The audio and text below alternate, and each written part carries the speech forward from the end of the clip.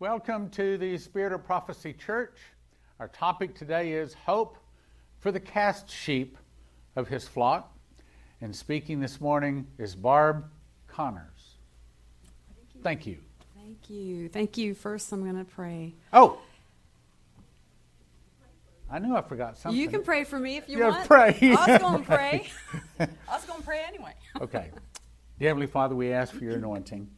We know that we can do nothing, but we also know that we can do all things through Christ that strengthens us. So I ask you to strengthen Barb, give her the words to say and the anointing to speak, and for us to hear and understand. In Jesus' name, amen. Amen. Amen. Amen. Thank you very much, Pastor Stan. Okay, well, welcome, Spirit of Prophecy Church online viewers. So happy to be here. And this message has been on my heart for quite a while, and it comes to you by the Holy Spirit. Thank you very much. And a teaching that I found of Judith Groover, who is Henry Groover's wife, or was. They're in heaven now with the Lord. So this is going to be a teaching about hope for the cast sheep of his flock. What kicked this all off is Psalm 42. So let me read this to you. As the heart panteth after the water brooks, so panteth my soul after thee, O God. My soul thirsteth for God, for the living God. When shall I come and appear before God? My tears have been my meat day and night, while they continually say unto me, where is thy God? When I remember these things, I pour out my soul in me, for I had gone with the multitude. I went with them to the house of God with a voice of joy and praise, with a multitude that kept holy day. Why art thou cast down, O my soul? Brothers and sisters, we're going to hit this. If you are a Christian, you are going to come to a place in your walk where things are dry, where you are crying out for God and you just don't feel his presence, where you are struggling to offer praise, where you are cast down. Your soul is cast down, and you are searching for God. We all have trials. We all go through affliction. And this psalmist who wrote this is describing this. We're thirsty for the things of God, but all he can do is cry tears. And he remembers being in church. He remembers those days of joyous praising. He remembers the feeling, that joy he had in the Lord, and he's wanting it back because he's in some kind of trial. So being cast down, we can all relate to that, and it's going to happen. So what does cast mean in the Bible? In this particular psalm, it is Strong's H7817, which means to bring or cast down, to be thrown down, okay? This person is thrown down. That is not a good thing. If you've been in any of the fighting arts, martial arts, wrestling, be thrown down, not so good. Okay, so this is where sheep come into the story. And you're thinking, okay, what is the connection here? Well, we know sheep and shepherding, it's all throughout the Bible, right? And Jesus is our good shepherd. And we are the sheep of his flock, right? And there's a reason for that. He leads, we follow. I hate to say it, but we're kind of dumb. We're kind of dumb as the sheep of the flock. We need the leader. If left on our own devices, it's a big mess. But Jesus is our righteous good shepherd, the only good shepherd. In fact, Jesus said in John 10:27, my sheep hear my voice, and I know them, and they follow me. And Psalm 23 is all about being a sheep and having the shepherd lead you, right? The Lord is my shepherd, I shall not want. He maketh me to lie down in green pastures. He leadeth me beside still waters. He restoreth my soul. So for that one that's cast down, he is the one that restores your soul. It's the good shepherd, right? You will fear no evil when you're in that valley of the shadow of death, for he is with you, right? And goodness and mercy will follow you all the days of your life. Glory to God. Just a couple famous verses about sheep. Now let's learn some fun facts about sheep. Okay? They have excellent hearing, and they can actually tell the difference between different people's voices. So they know their shepherd's voice, and they will not follow a stranger's voice. People have tested this on YouTube. I've checked it out. It's kind of funny. They are also nearsighted. They can only see about 20 feet away. Okay? They can't focus in really well. They have peripheral vision, but they can't really see more than 20 feet.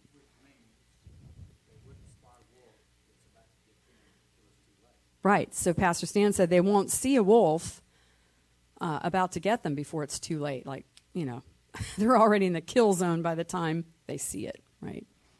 They are ruminants.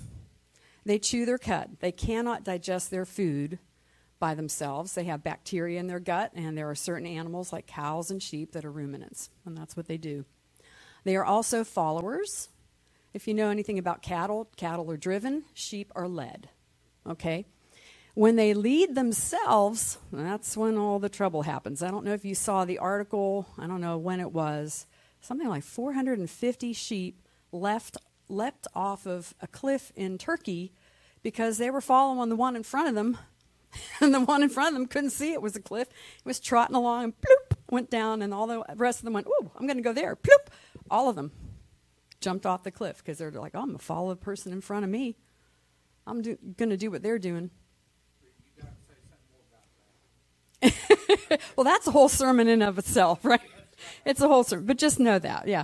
We cannot, as our own sheep, we can't lead ourselves. I mean, even in Israel, when they didn't follow God, when they tried to have their own kings, they got pretty messed up. Follow God, not people. They also have high centers of gravity, which will be our next lesson. So what is a cast sheep? This is Millie. She is my friendly sheep that my dog now really likes to chew on, unfortunately. A sheep that gets stuck upside down and can't right itself is called a cast sheep, and this is a known term. And knowing that shepherding was a big deal all throughout history, in our Bibles, all those people knew about what a cast sheep was. It's when a sheep turns upside down like this, and their little dweedle legs, their little tiny little legs, they cannot get themselves back up, right? Why? And, notice it says in their own strength, like their buddies can't help them. Their sheep buddies can't help them. They're stuck. So if the shepherd doesn't come along, they're... Okay, Pastor Stan, hold that thought. Stop jumping ahead. You're such a good student. So a sheep's body has a really high center of gravity, right? And they're kind of flat on their backs, okay? And the better you are as a member of the sheep herd, you've got a lot more to offer. You could be pregnant. You could have a lot of fleece. You could be nice and plump. Well, that makes it worse for you. You're easier to get in this situation. So the more you have to offer, it's kind of weird, but the more you have to offer as a sheep in the herd, you're more likely to really stay on your back once you get flipped over. We'll put Millie over here. Sorry, Millie. Just for a second. Okay, and you see how flat that back is on this sheep? That's amazingly flat. Not like a horse or a cow, right? They're broad. And here's some pictures of cast sheep. Look at that. Looks crazy. It looks like, well, just flip yourself over. No, they can't. No. Well, I don't know what that is. Okay. Being a cast sheep is deadly. Did you know? It's deadly to the sheep. Why? Oh, my. I didn't know that was all like that. Cool. Well, it's because they're ruminants, okay? And when they ruminate and everything's laying the right way when they're right side up in their guts, everything's moving along just fine. But when they flip upside down, all things stop except the digestion. And what happens is gases start building up. And it's like blowing them up with a balloon to the point where it starts pressing on their diaphragm, just like a pregnant woman in their last month, where they're like, they could barely get breath. They could barely eat. Everything's squished. Well, it just gets to the point where it cuts their breath off completely, and it stops their heart. So they can die in a matter of hours. So we always thought, okay, we know the shepherd protects from the wolves, leads them to grass and water, all that good stuff. But a shepherd's other role is to look for guys that are upside down like this, okay? And to flip them back up. So it's a really serious condition. And Henry Groover actually walked past when he was on one of his prayer walks. He was in Great Britain somewhere. And he saw, walking through a pasture, he saw a sheep upside down. He thought, with two little lambs next to him. He goes, oh, that's cute. She's laying down. And he starts walking away. And he's like, well, wait a second. Those little lambs look hungry, and they're bleeding, and that mother isn't moving very well, and she's not responding. He thought, this isn't right. So, Holy Spirit grabbed him, turned him around. He's like, okay, little girl, let me help you out. And so he helped her get back on her feet. Well, little did he know that his wife was doing a lesson about being cast down. And she heard about the cast sheep that he had found in the field. And it tied perfectly into her lesson. So this is kind of the background story. A little interesting thing. How God works and the Holy Spirit works, right? Okay, so here's a video. This is a live video. This is really cool. Watch this. Well, greetings. Here we are out in the field, and we got a sheep who's gone over on her back. Now, she's not able to get up. She's got herself into a situation where she's rode over on her back, and because her back's quite flat, it's not allowing her to be able to roll over. Now, if you see a sheep like this, help the sheep. Pull the sheep up, because the sheep will eventually die. The gases will build up, and they will eventually have a heart attack. So you have to approach the sheep carefully. It's not going to hurt you. And if you grab hold of its hoof, one of its legs, give it a pull, and pull it over, like I've done. Oh.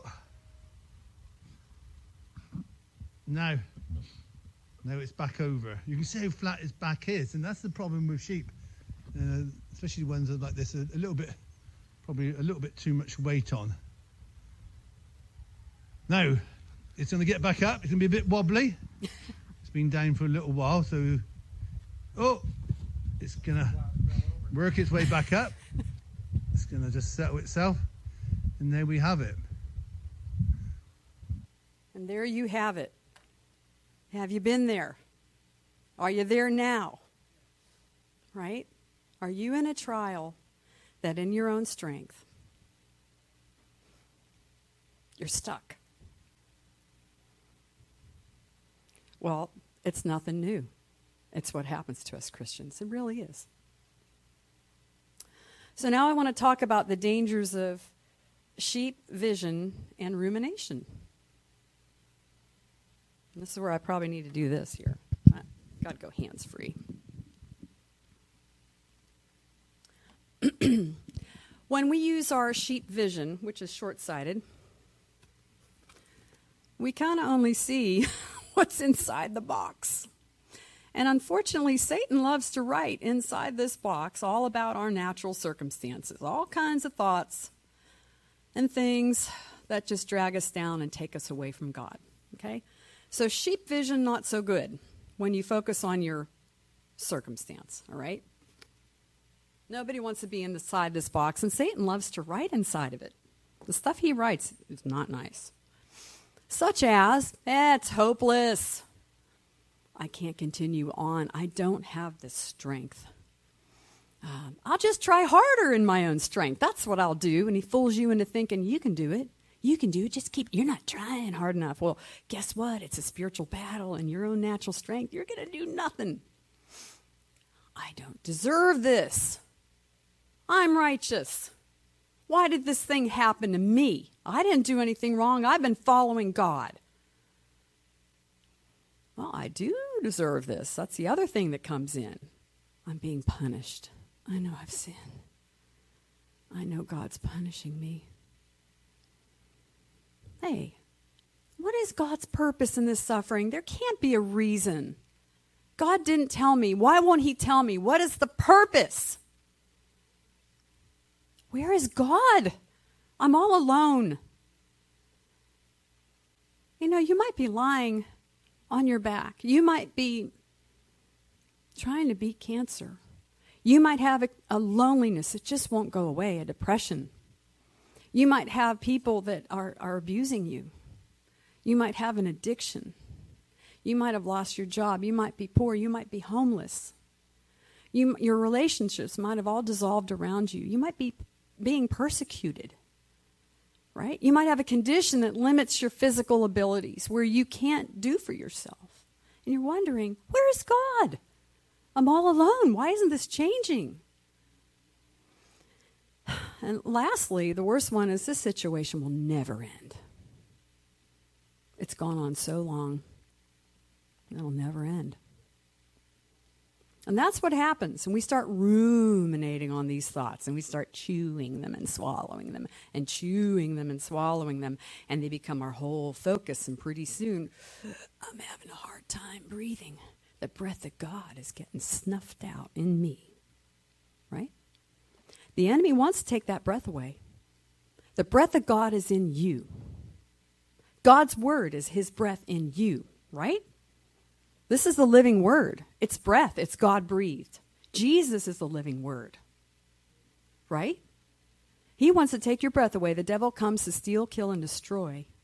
And when we ruminate, using our limited sheep vision, we ruminate about our circumstances and the natural, what's going on around us, and it consumes us. We are just stepping right into his trap. Yes, indeed. He wants to control what we focus on, take us away from God. That's what we focus on, Jesus, right? And every time we take that focus away in our trial, we're taking a little compromise, right? So these are vain imaginations, right? You've heard that term. I call them sheep ruminations, but they're vain imaginations. And they can be our ruination. When we keep our sight on ourselves and on the physical circumstances, not the spiritual, but the physical, instead of God's will and God's word, that will cut off the breath that you have in you to do God's work, right? The breath of God, his word, praise, worship, praying. And if we focus long enough on it, it consumes us to the point where it becomes truly a false idol in our life, where our whole focus is on this trial and nothing else exists except the trial. What does the word say about vain imaginations? 2 Corinthians 10:5 says we are to cast down imaginations. Casting down imaginations and every high thing that exalts itself against the knowledge of God, and bringing into captivity every thought. Yeah, the sheep vision can be dangerous, right? We got to take captive the thoughts that the devil put in there to throw us off. Take every thought captive to the obedience of Christ. And that is not an easy thing to do. That is a constant thing. Because the devil will hit you, right? But this is the word of God. It's the living word of God. And when you fight a spiritual battle, you have to use a weapon against that spiritual battle. That's a spiritual weapon. And I love it when Jesus in the wilderness for 40 days, he's the living breath of God. He's the living God. He used the word of God. He used it against the devil. So the word of God is speaking the word of God, and it's a boom, boom, right into the devil's face. Double punch. Jesus lives in us, right? And when we speak that word out, exponential double punch. Hallelujah. Our God is a jealous God, and we need to remember that. When we make that idol, that suffering, our full focus, God gets jealous of that. Like, hello, I'm here. Yoo-hoo. I can help you with this. In Exodus it says, "For thou shalt worship no other God, for the Lord, whose name is jealous, is a jealous God." How easy is it for us to get self-consumed with that? Oh, my pain. You know, people have legitimate physical pain and suffering. We all do. The point is, it can consume us in a bad way. Hey, what's a sheep to do? Well, Focus on the Word of God instead of the circumstance. Read this right here. This is what you should be using with your sheep vision. If you're short-sighted, nearsighted, you can still hold this up pretty close and see it, right? Read the Word of God. It's the breath. This is the breath. This is inspired, right? Instead of cutting your breath off, this is going to give you breath. It's going to breathe into you. And use your excellent hearing to hear the voice of the shepherd, right? When you're reading these words, you're going to hear his voice. There are going to be things that jump out at you that he's saying to you. You're like, oh, wow. You know, we don't hear Jesus' voice literally, hey, Barb. I mean, some people do, but it's very rare. But he speaks to us through his word. We can hear his voice through his word. We can hear it, and that's great if we hear it, but if we do nothing, that's like your kids when you tell them, hey, go clean up your room. Did you hear me? Did you obey me? We got to obey. We got to obey. And use the breath that you still have in you. And this is a hard one, guys, to offer a sacrifice of praise to God. I just want to move on to the next slide because I've been here. I have been in a trial for a long time, and it's still ongoing. And I have been to the point, and probably most of you have, where it truly is a sacrifice of praise to even pull up yourself to say, God, thank you for my eyesight today. You know, you're thinking, and then you go on. God, you are great and mighty. How great thou art, God. O Lord my God, when I in awesome wonder consider all the worlds thy hands have made. And you might start off real weak, and it might seem really pitiful at first. But as you keep praising him, and we are commanded to praise him, by the way. It's a command in many of the verses in the Bible to praise him. For instance, Psalms 106, praise ye the Lord. It's not saying, I would highly suggest. It's saying praise him. He inhabits our praises. So when we start to praise him, and you know, there are times when we're truly joyous and woohoo, praise God, right? And there are other times you're like, oh, God, I thank you in the midst of this trial. You could have just lost somebody in your life that you love. God, I praise you because you gave this person to me in my life. They're with you now, and I miss them, but that person was a gift to me from you, and I thank you for that. How can you turn your trial into a sacrifice of praise? Because he wants that. You know, trust in the Lord with all your heart, lean to your own not to your own understanding, and in all your ways acknowledge him. In all your ways acknowledge him. Right? Even when you're suffering, even when you're in pain, even when at great loss, even in persecution, even when there doesn't seem to be an end. He inhabits our praise, and he will strengthen us, and the Holy Spirit will come in. And he says to encourage ourselves, right, with the word of the Lord. So praising is very important. And the verse that says that, thou art holy, O thou that inhabitest the praises of Israel. In Hebrews, by him therefore let us offer the sacrifice of praise to God. And it's not a sacrifice unless it's hard. You know, there's something behind that. Do it continually, that is, the fruit of our lips, giving thanks to his name. And praise ye the Lord. Oh, give thanks unto the Lord, for he is good. He is good. For his mercy endureth forever, right? So let's take a look at how to deal with some of these lies about your trial. We all have trials. The hopeless, try harder, I'm righteous, I don't deserve this, all of these good things, right? The first one that comes to people, especially when they've had a long trial, a chronic illness, a condition that won't change, or people that won't change, is you run out of strength and you just feel like it's hopeless.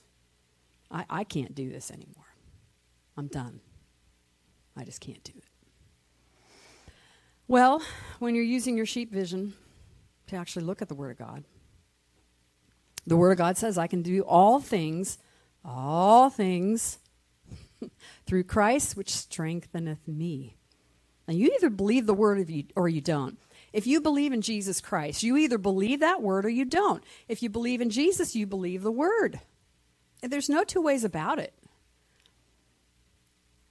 Corinthians, and he said unto me, my grace is sufficient for you, for my strength is made perfect in weakness. So when you're weak, let him minister to you to give you strength. And Jesus said, with men, this is impossible, but with God, all things are possible. You know, I think when we get to heaven, the word impossible will be wiped out. I think it won't even exist because God is God. There's nothing impossible. I mean, when you really think about it, yeah, nothing impossible for God. So it's not hopeless. Isaiah, they that wait on the Lord shall renew their strength. I know we have these, that's just, throw these verses out, whatever. No. This is talking to people who are going through trials and affliction and enduring. Wait upon the Lord. His timing is not our time, and his thoughts are not our thoughts, and his ways are not our ways. They shall mount up with wings as eagles. They shall run and not be weary, and they shall walk and not faint. And I know there are people, maybe there's someone listening right now that is laying on their deathbed, right? You've been told you have a terminal illness. Or maybe someone's left you in a marriage. Or maybe you've lost a loved one, right? Oh, wait on the Lord. You're going to get your strength back. He'll be there. He is with you. It's not hopeless, and you will continue. He can give you that strength. The other lie of the devil, and this is the one I really, really hate, I'll just try harder in my own strength. Now, how many of you have just fought and fought and fought in your own strength? Hey, whether it's trying to save somebody, bring them to the Lord. I'm just going to keep on till they accept the Lord. Sometimes it's the Lord's work. And sometimes the battle is truly 100% spiritual. And when we're dealing with these physical circumstances, we got to remember the spirit realm is more real than what we're going through right now. What we see with our senses is a tiny portion. And it's very deceiving and very deceptive, right? And to try harder in your own strength is using the wrong weapon. It's the wrong currency. If I go to Russia, I'm going to have to use their currency, right? If I want to fight a spiritual battle, doing push-ups is not going to help me. Or, getting out a tank is not going to help me. I have to fight it in the spiritual, right? For we wrestle not against flesh and blood, but against principalities, against powers, against the rulers of the darkness of this world, against spiritual wickedness in high places. See, Satan wants to keep us here, because when we're here, likely we're going to stop doing things for the kingdom of God. We're going to become so consumed that nothing happens. We're not going to witness. We're not going to praise. We're not going to do a testimony. We're going to stop reading the Word of God, right? He's going to make us ineffective. And his eventual goal is to kill us. Take our breath away, right? Yeah, the eventual goal is, this will never end. You might as well die. Think of Job.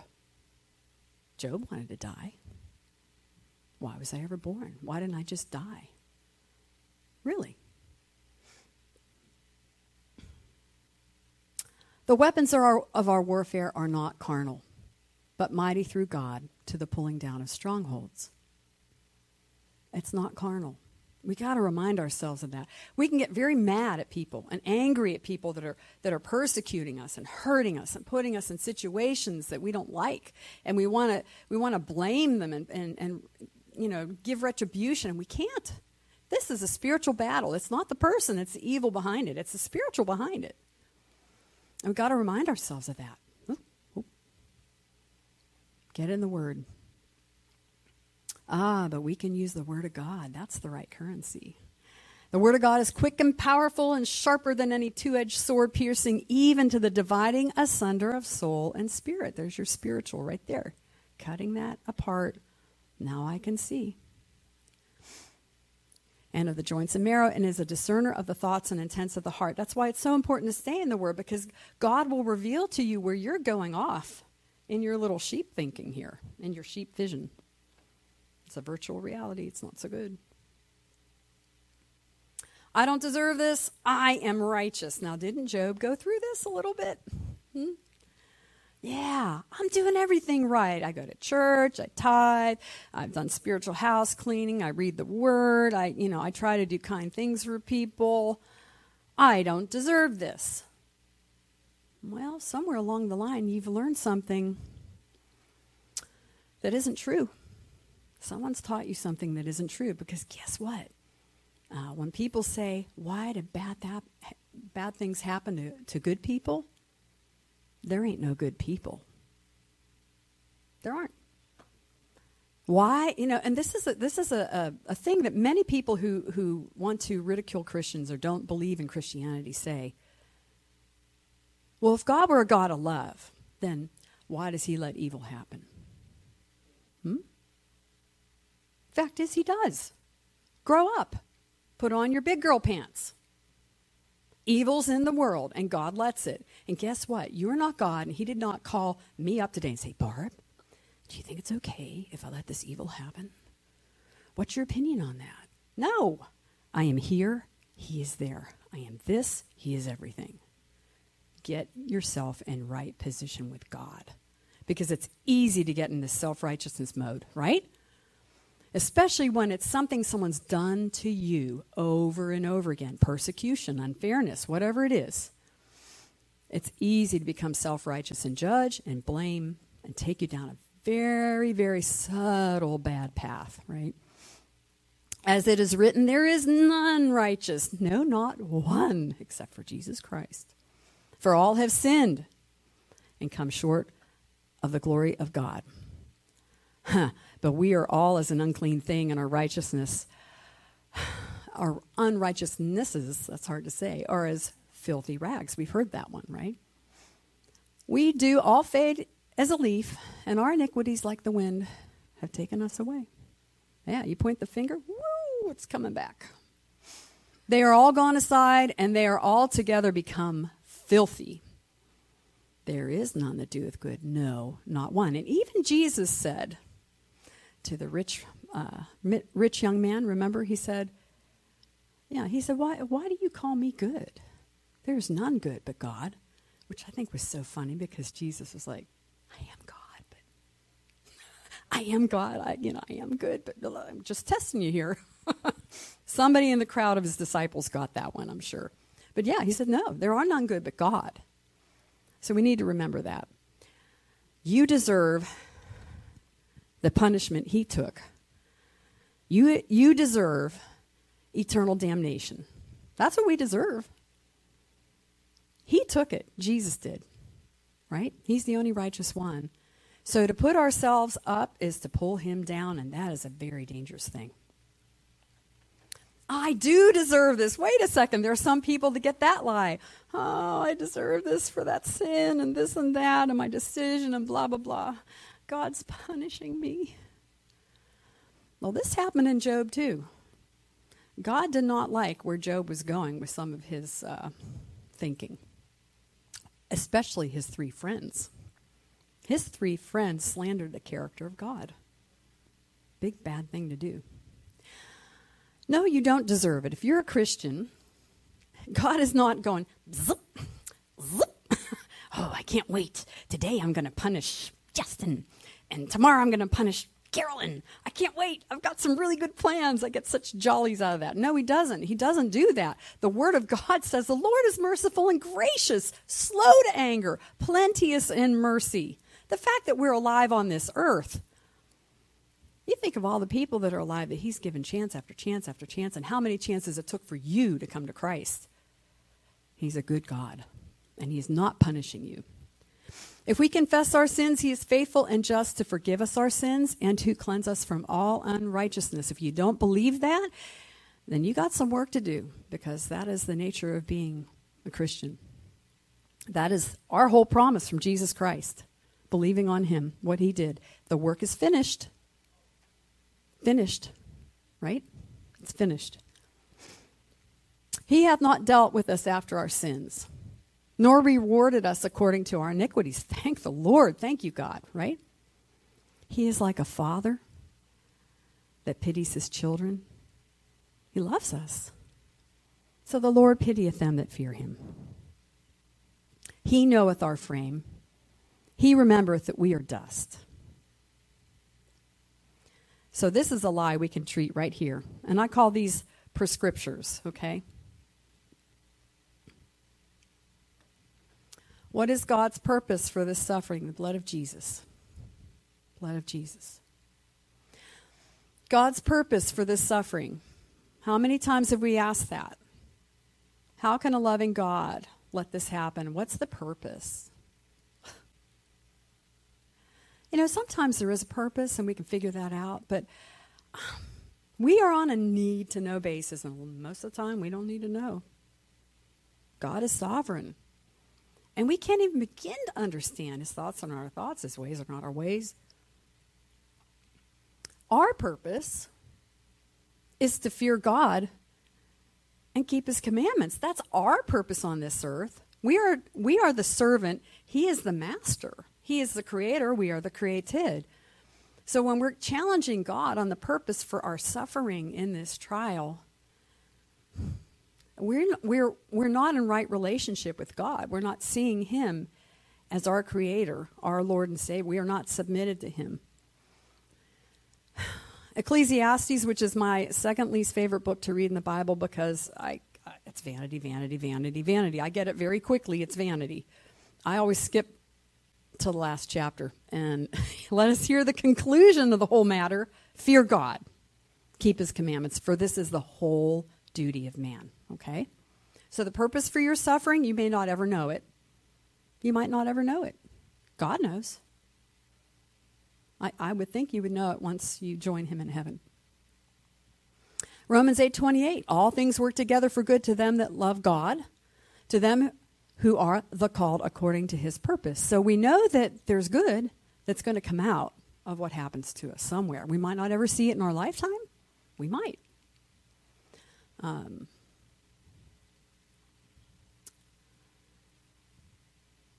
Jesus said, these things I've spoken unto you that you might have peace. In the world, you will have tribulation, but be of good cheer. I have overcome the world. So he's telling you right away, look, you're going to have suffering. You're going to have tribulation. So just accept that. It's okay. Peter says, through the Holy Spirit, but the God of all grace, who hath called us unto his eternal glory by Christ Jesus. After that ye have suffered a while. After you've suffered,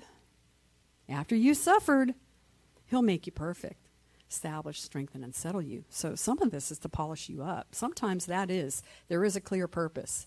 When you come through it on the other end, you see, right? Don't think it's strange, beloved, the fiery trial which is to try you. Don't think it's strange. It's part of the thing, part of the job description. Lastly, where is God? I'm all alone. Or that's the second last. Matthew 28. Jesus, giving his last charge to his disciples, says, look, I am with you always, even unto the end of the world. Isaiah 42 or 43. This is my favorite.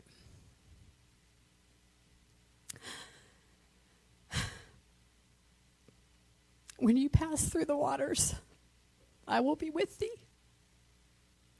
And through the rivers, they shall not overflow thee. When thou walkest through the fire, thou shalt not be burned. Notice he's not saying you won't go through it. He's not saying, oh, I'll just take you over here and divert that path. He's not saying that. He said you're going to go through it. But I'll be there. I'll be right with you. And I'll get you through it. Not around it, but through it, right? Fear not, for I am with thee. Fear not, for I am with thee. You're not alone. And right now, we're talking about Jesus Christ. So he's here right now. For when 2 or 3 are gathered in my name, there I am in the midst of them. Hallelujah. And we have a high priest that is touched by the feeling of our infirmities. He knows exactly. He knows. He's with you. He's with you when you sin. He's with you when you're in pain. He's with you when you say the wrong thing. He's with you when you repent. He knows every single thing. He knows even the hairs on your head. He will never leave you or forsake you. Amen. And the situation will end. It might end the way it ended maybe with Stephen at the end of his life. That's when his situation ended. You know, we don't know. Our trial will end whether it's in this body and we continue on in this body, or whether we take our last breath in this body. Our situation will end. He will deliver us. That's his promise. And Jeremiah 29:11 really, really sunk in with me.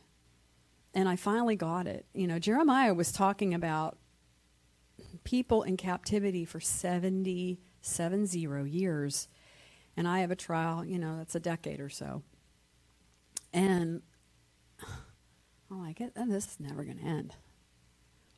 Well, guess what? God wrote here, I know the thoughts that I think toward you, saith the Lord, thoughts of peace and not evil, to give you an expected end. That means there is an end. He sees the beginning from the end. He knows. Okay, and this is when it's going to end. I don't know, but he said it would. He said it would. Many are the afflictions of the righteous, but the Lord delivereth him out of a couple. We know that's not right. He delivers us out of them all. Not them all, not when you're shopping, but them all, right? And if we can think of things in a grander scheme, we are but vapor. And this is kind of just the phase, guys. This condition right here, it's a phase. Where, you know, if we really look at it from God's point of view, we have this teeny little flash of a life. And our light affliction, this is Paul, who was so tortured, tormented, suffered greatly, persecuted.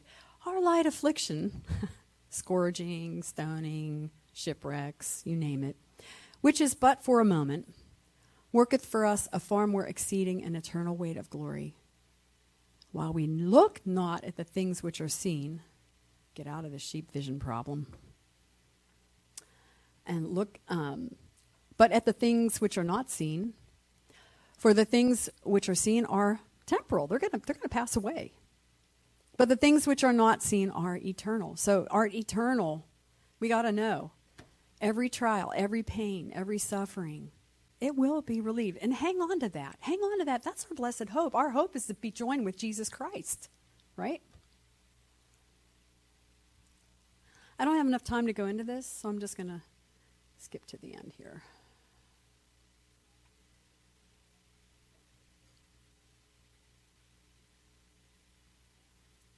I want to talk about real quickly when Job was delivered and healed. This is an interesting thing. Job wanted death. He wished for death because his suffering was so great. And God allowed it to happen, and God even pointed him out to Satan, which is the scariest thing in the entire Bible to me, okay? Because you know it can happen to you. Job was a great intercessor. He helped many, many people. God gave him a gift of intercession. He loved to help people. He helped the poor. He helped the homeless. He helped the naked. He helped the hungry. He helped the widow, the orphan. He stood for justice. He helped people that were being treated unfairly. He was well recognized for that. And that's how he functioned in his community. God used him. That's how God used him, okay?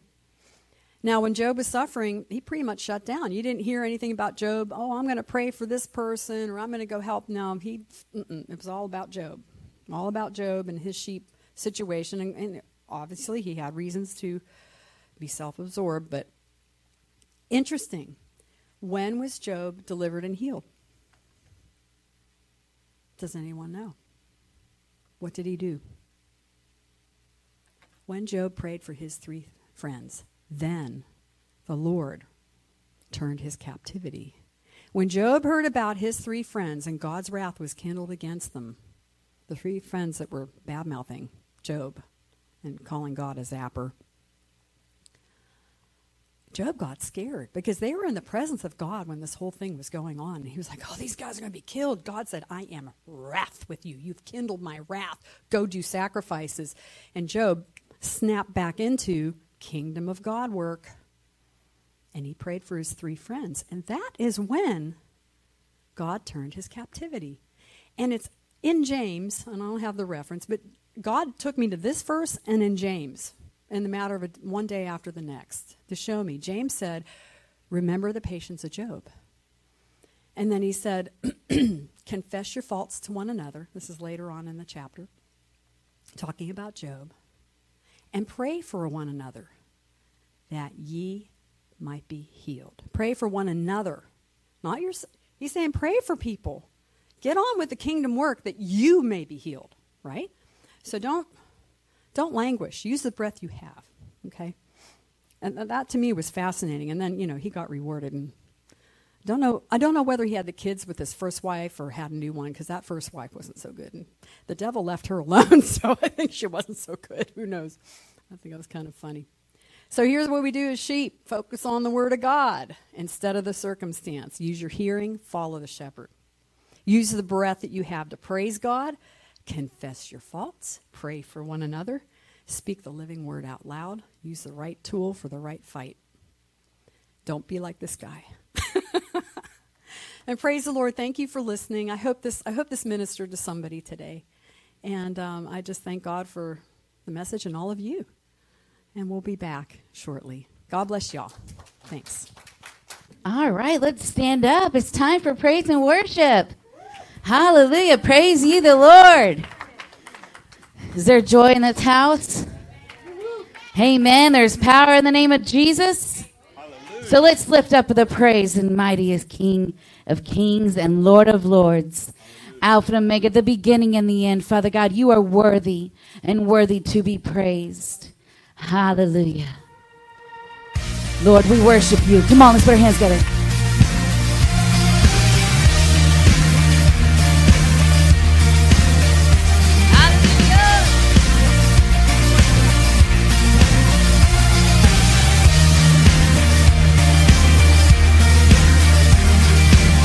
Who breaks the power of sin and darkness, whose love is mighty and so much stronger, the King of glory, the King above all kings, who shakes the whole earth with mighty thunder, who leaves us breathless in awe and wonder, the King of glory, the King above all kings. Hallelujah. This is amazing grace. This is unfailing love, that you would take my place, that you would bear my cross. You laid down your life. Yes, you did. That I would be set free. Ooh, oh, Jesus, I sing for all that you've done for me. Hallelujah.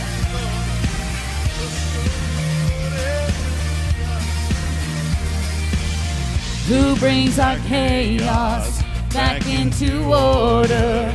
Who makes the orphans a son and daughter? The King of glory, the King of glory, who rules the nations with truth and justice, shines like the sun in all of its brilliance. The King of glory, the King of all kings. This is amazing grace. This is unfailing love, that you would take my place, that you would bear my cross, that you lay down your life, that I would be set free.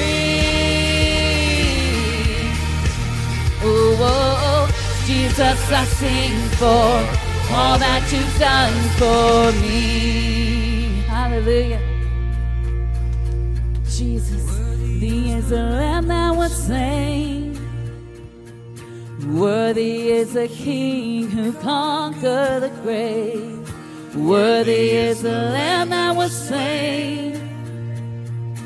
Worthy is the King who conquered the grave. Worthy is the Lamb that was slain. Worthy is the King who conquered the grave. Worthy is the Lamb that was slain. Worthy, worthy, worthy. Hallelujah. This is unfailing love, that you would take my place. Yes, he did. That you would bear my cross. You laid down your life, that I would be set free. Oh, Jesus, I sing for all that I've done for me. Come on, give him some praises. Hallelujah, you are worthy, you are victorious.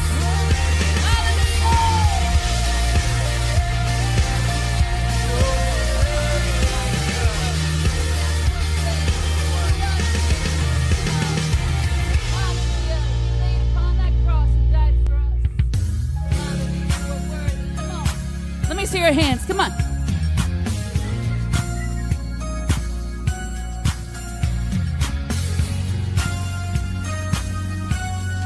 Come on, we're going to sing some praise. Let me see those hands up high. Come on. Every praise is to our God. Every word of worship with one accord. Every praise is to our God. Sing hallelujah to our God. Glory, hallelujah, is to our God. Every praise is to our God. Hallelujah, Lord. Every praise is to our God. And every word of worship with one accord. Every praise, come on, yes it is. Every praise. Get out of your comfort zones this morning. This is not about the song or the words. This is praising our mighty God. Hallelujah to our God. You are worthy, Father God. Hallelujah. We're to our God. Singing every praise. Every praise. Yes, every praise. Every praise is to our God. Hallelujah. Every praise is to our God. Every word of worship with one accord. Singing every praise. Every praise. Yes. Every praise is to our God. Sing hallelujah to our God. Glory, hallelujah, is to our God. Singing every praise. Every praise. Yes, every praise is to our God. Every praise is to our God. Every word of worship with one accord. Every praise is to our God. Sing hallelujah to our God. Glory, hallelujah, is to our God. Sing every praise. Every praise. Yes, every praise. Every praise is to our God. Hallelujah, Lord. God our Savior. God our healer. God my Redeemer. Yes, He is. Yes, He is.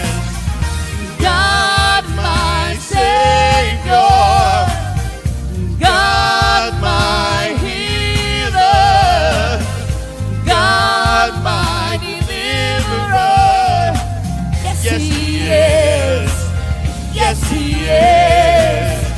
God my Savior, God my healer, God my deliverer.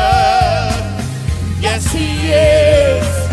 Yes, He is. Yes, He is.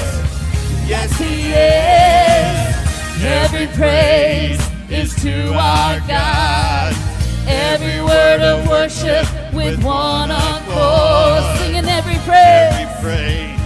Yes, every praise. Every praise. Every praise. Every praise. Every praise. Every praise. Yes, He is. Every praise. Every praise. Come on, lift your hands. Every praise. Every praise. Every praise. Every praise. Every praise is to our God.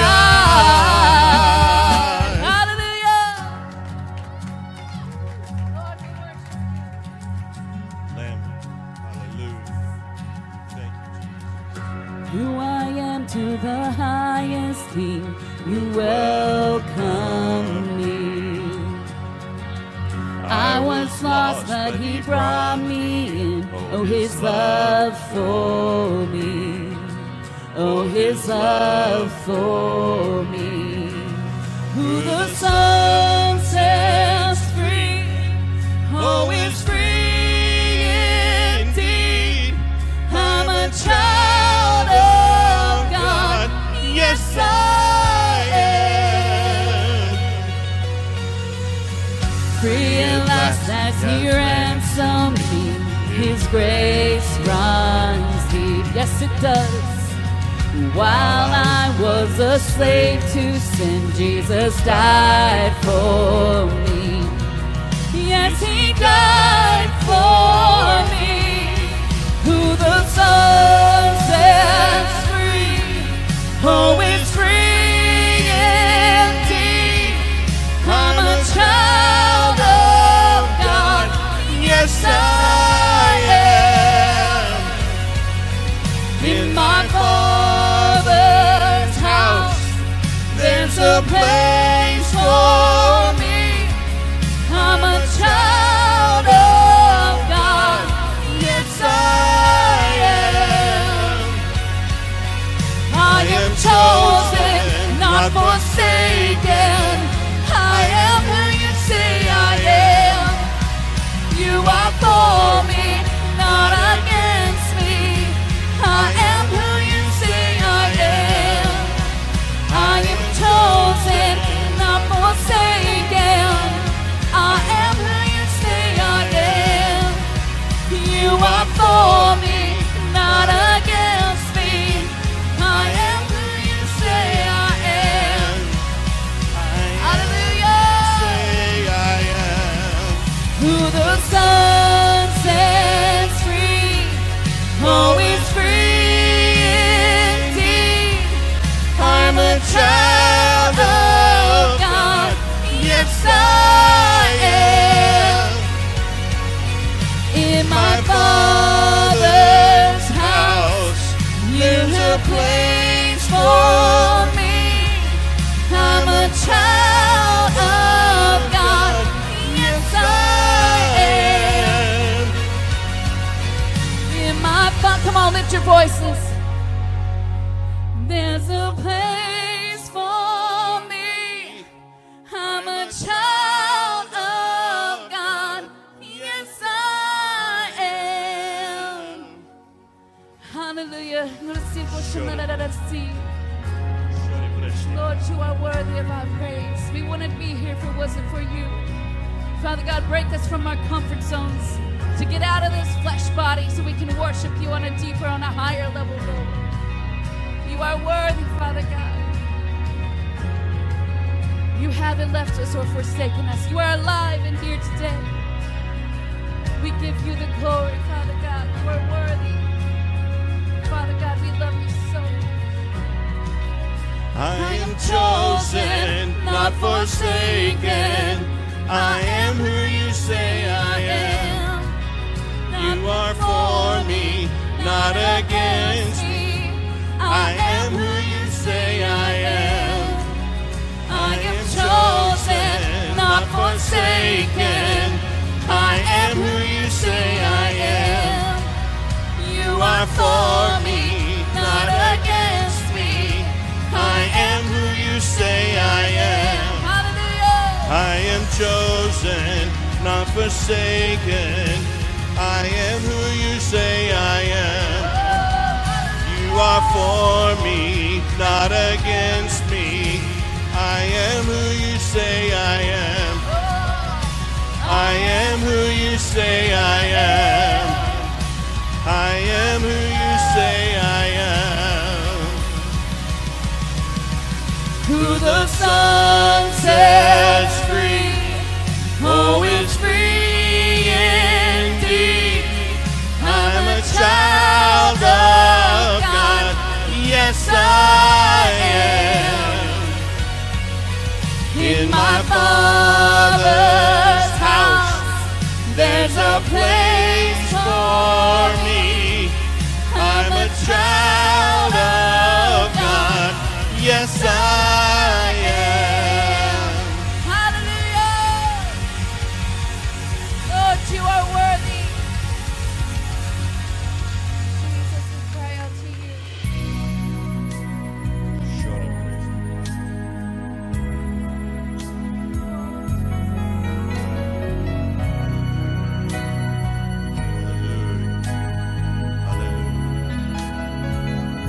You deserve the glory and the honor.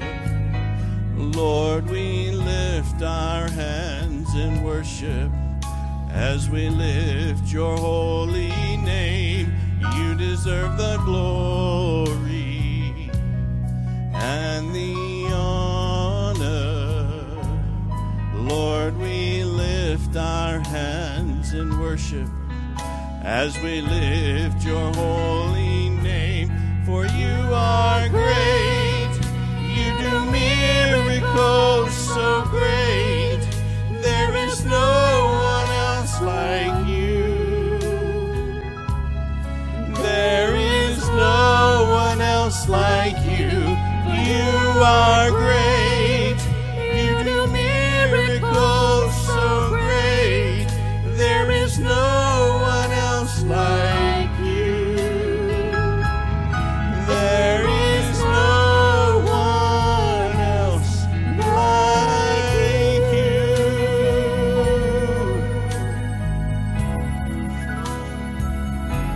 You deserve the glory and the honor. Lord, we lift our hands and worship as we lift your holy name. You deserve the glory and the honor. Lord, we lift our hands and worship as we lift your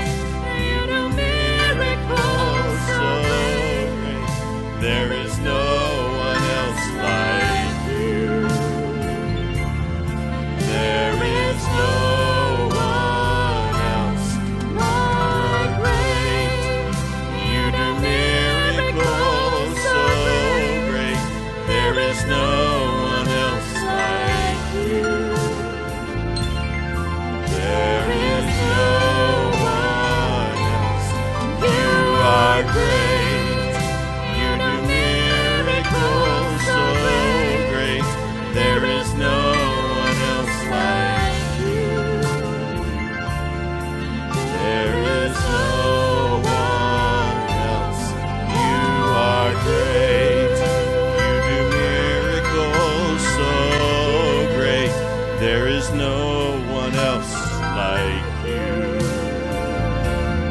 There is no one else like you. You are great. You do miracles so great.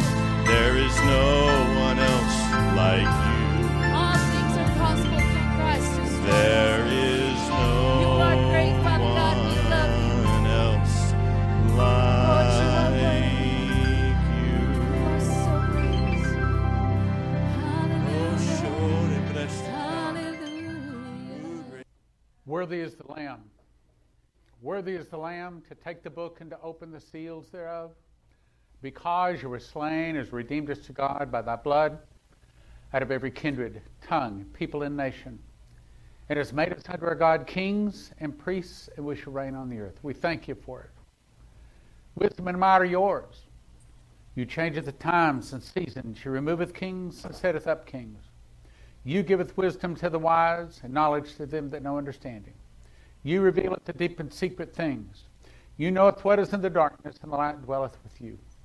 And Lord, I thank you that you have brought to this congregation all of the wonderful words and information so we have understanding of these last days, of these things that are soon to come upon the earth. Lord, I ask that you would speak through me to your people the things that you want said, and help us all to hear it. Help us to all be prepared so that we can all serve, get it past ourselves, get past our flesh, and to reach out and help others that are soon to be hurting in this world. Lord, this congregation has been in preparation for these days for a long time. And now it's about time we go to work. Help us to do that. We want to hear, well done, thou good and faithful servant. Enter into the glory of the Lord. In Jesus' name, amen. So as I dropped to my knees yesterday, Lord, what do you want to say? And I heard real distinct. Tell them that I'm going to be there for them. I'm going to be there to protect and provide. I believe we're about to see the hand of the Lord. Now, to what degree? I don't know, but I believe it's going to be more than what we've seen in the past. And I don't have a PowerPoint today. And the reason is if I got into a PowerPoint, then I tend to do A, B, C, 1, 2, 3. And what I wanted to bring to you today, what's laid on my heart to do, is to just explain to you things that are about to happen. I don't think this congregation has to be convinced that we're in the last days. We don't have to be convinced that trouble's right around the corner. But what we probably need to know is just how soon it might be. So we're about 60 some odd days from one of the most important elections in our history. Perhaps even more important than the last one, which the devil won. There are some people that are saying that the election may not even happen. Try to imagine yourself from the devil's point of view, which I believe is mostly Democrats, but there's devils in the Republicans too. I'm not saying Republicans are all Christian. But if I had to choose, I'd choose the Republicans. Matter of fact, when I go and vote, I'll tell you, I just vote straight Republican. And when I have to choose, and there's like 4 or 5 names, and they're all Republican, I got to choose one of them, I look at and I ask myself, which one of those is the most Christian? Which one of those is going to do the best job for you, Lord? Sometimes I go by, if I can't get anything on the name, I'll go by whether the name is, like if it's a George, that's not a biblical name. But if it's Mark gets my vote.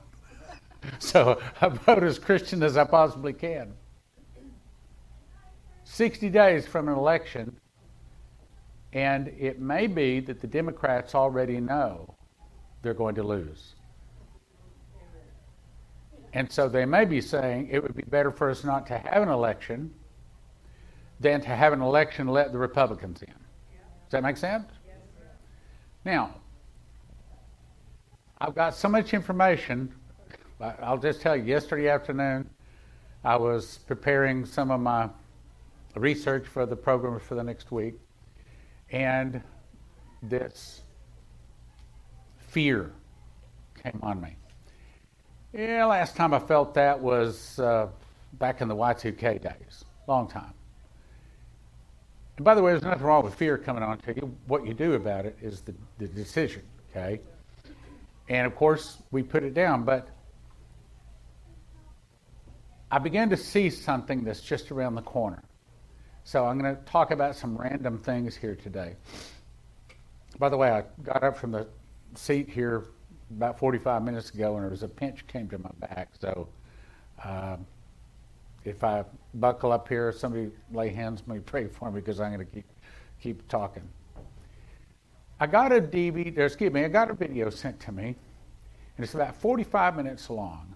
And somebody apparently had taken a life's work to put this thing together. Very well done.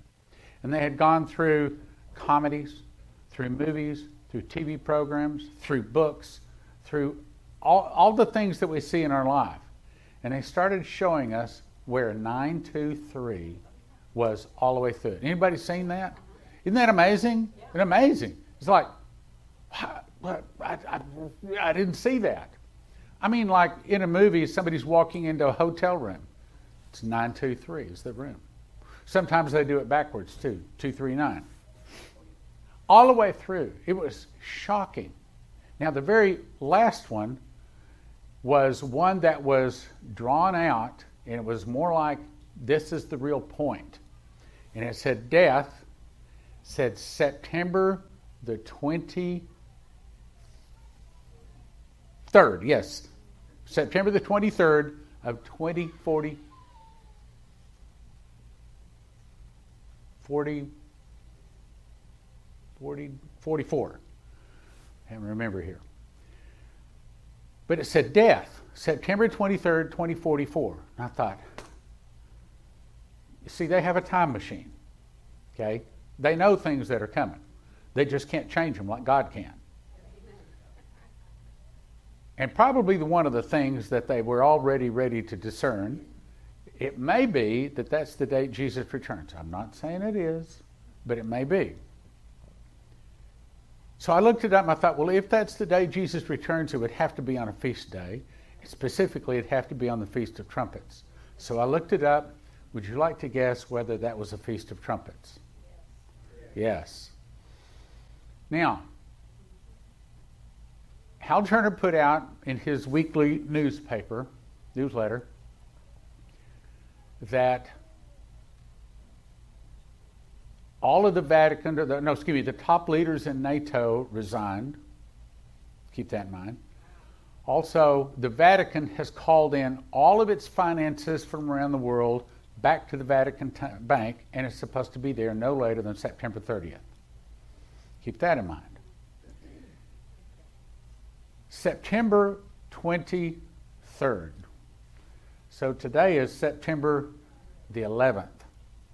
Could it be that's what's about to happen on September 23rd, 24th, and that kind of a ballpark, is the great financial fall that many people have warned us about? If you listen to Prophecy Club, you get this sort of stuff. How many of you listen to Prophecy Club? Okay, those are the people going to heaven. No.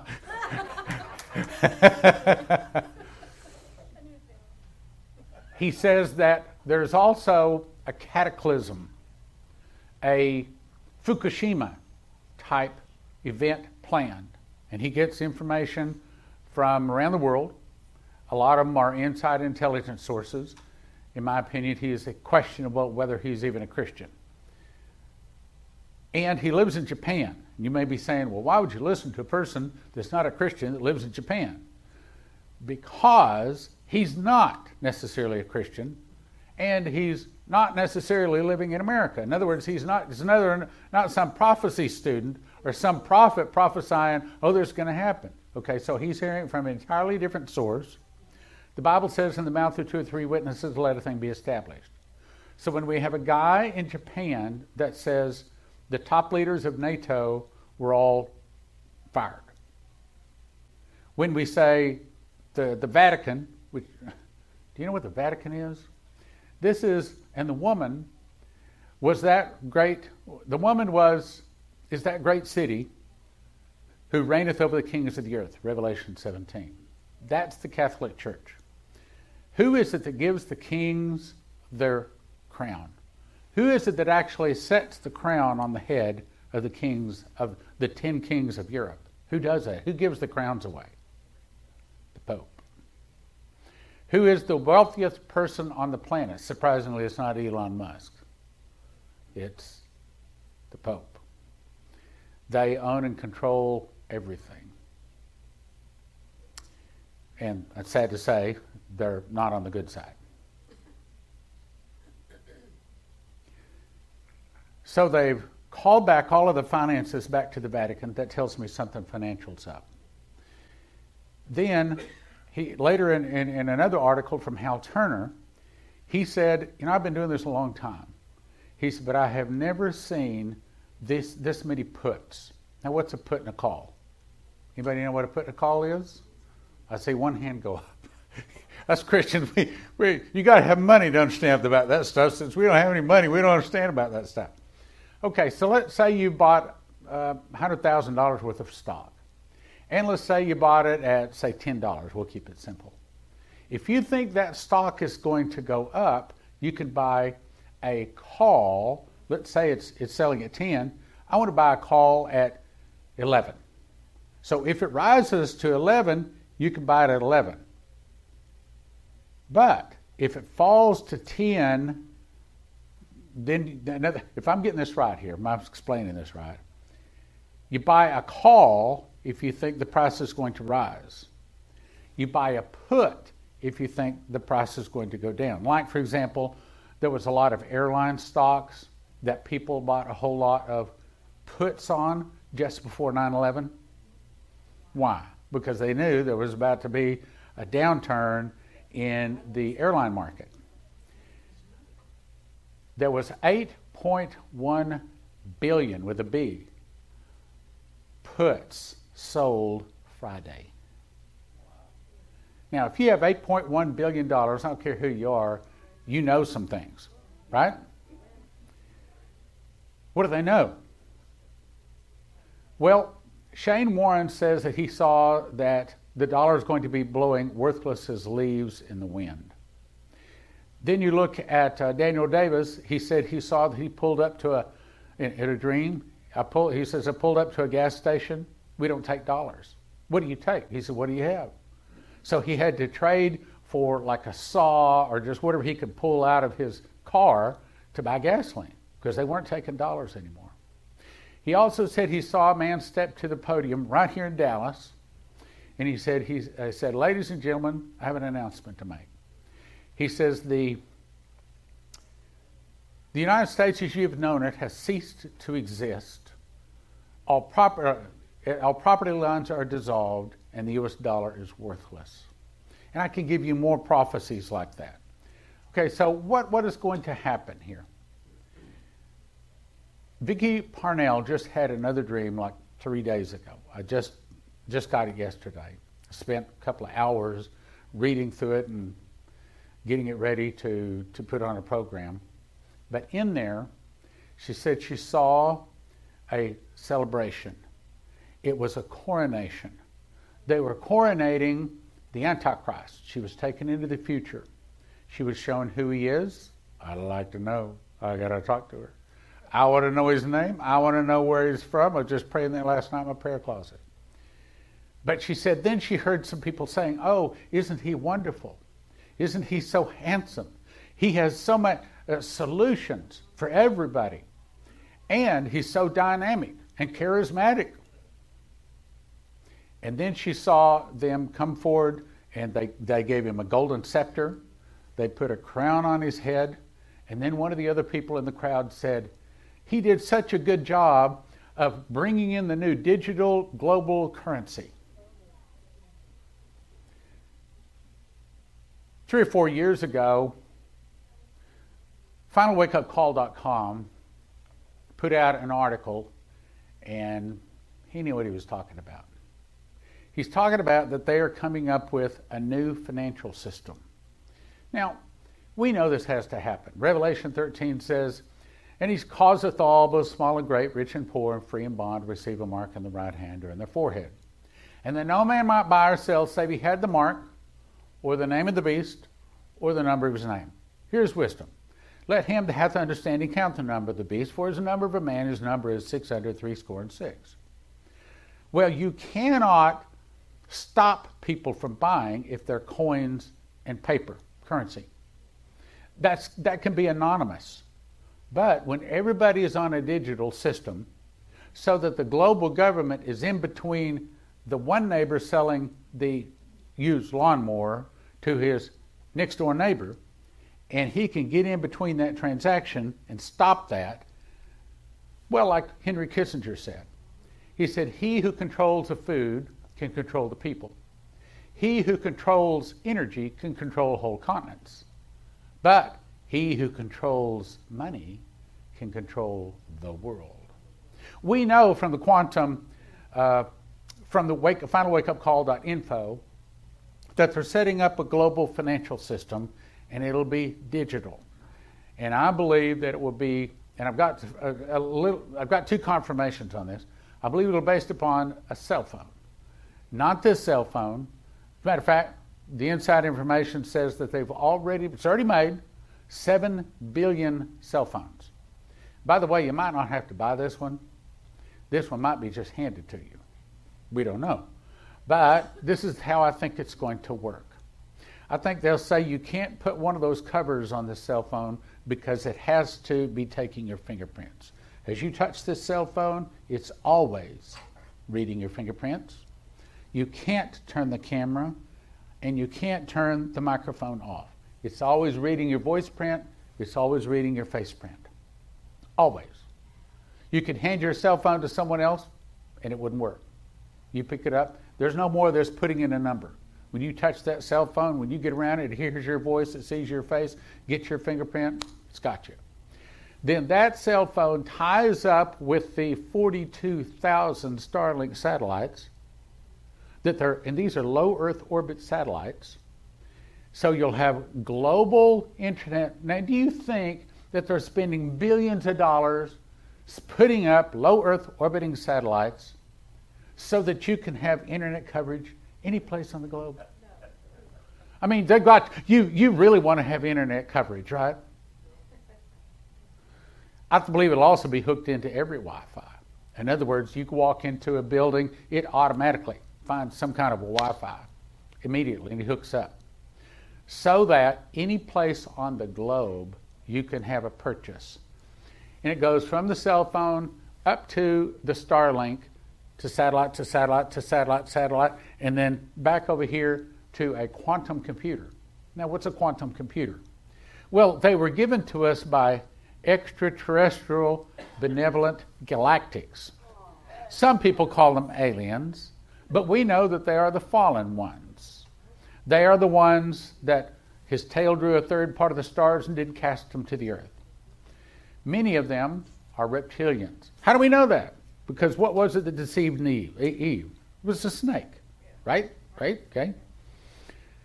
So here's what they did. They broke our financial system over the last 300 years. They took it over. They broke it.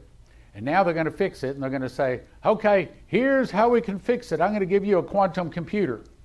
Now, what's a quantum computer?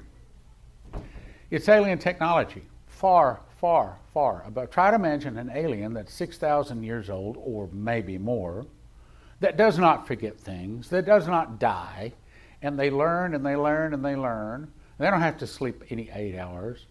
And there's all of them working together, and they're trying to become God. They want to take over, and they're looking and planning for the last 7 years when their man can be on the earth, the last 3.5 years when he's in control. So this satellite system hooked to a quantum computer. Go to your hose, turn your hose on, your garden hose, full blast, and as far as that water shoots out there, that represents the fastest computer that humans can make. Compare that to Niagara Falls. That's how much faster a quantum computer is. They can with this quantum computer, they can calculate and solve just about anything. But guess what's the big one thing they want to solve?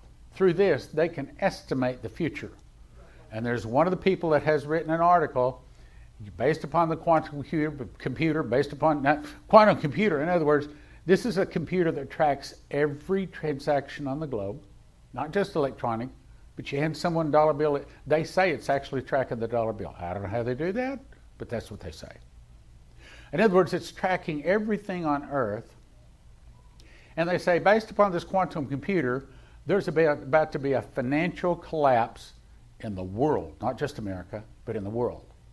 Now, is that an accident or is that an on purpose? I think that's an on purpose. Why is the on purpose? Because we don't have the election.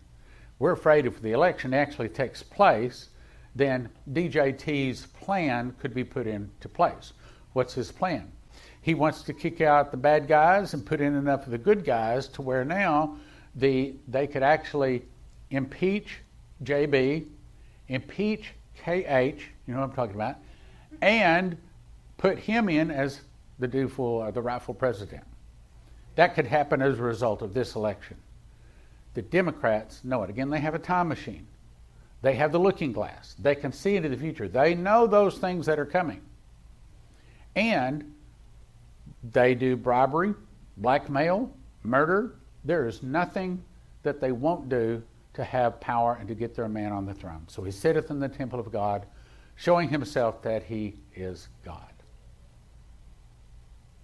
So you have a cell phone that cannot be copied, uses 3 biometrics all the time, linked to the satellites so that, and I believe in the early days it will be good.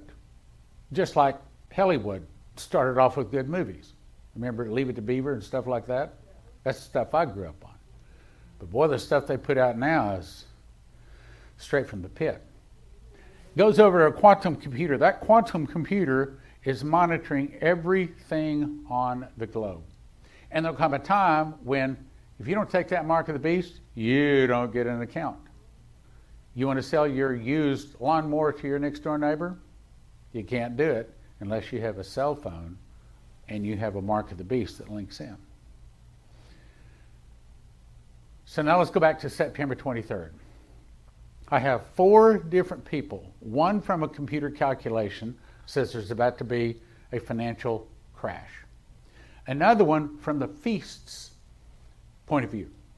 He says he's done research on the collapses in the stock market. And every one of them always takes place in September and October, specifically takes place on feast days.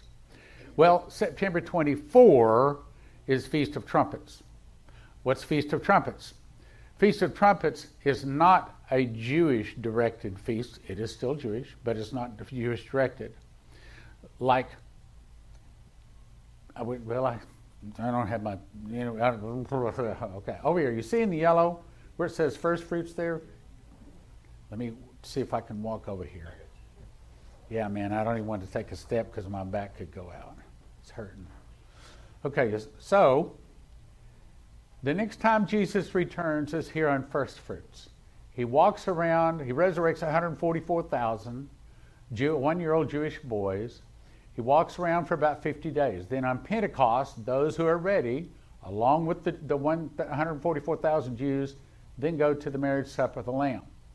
And this is where Jesus is crowned with many crowns, a vesture dipped in his own blood, and given a white horse. He is crowned King of Kings and Lord of Lords. We only get a wedding garment. We only get to watch it.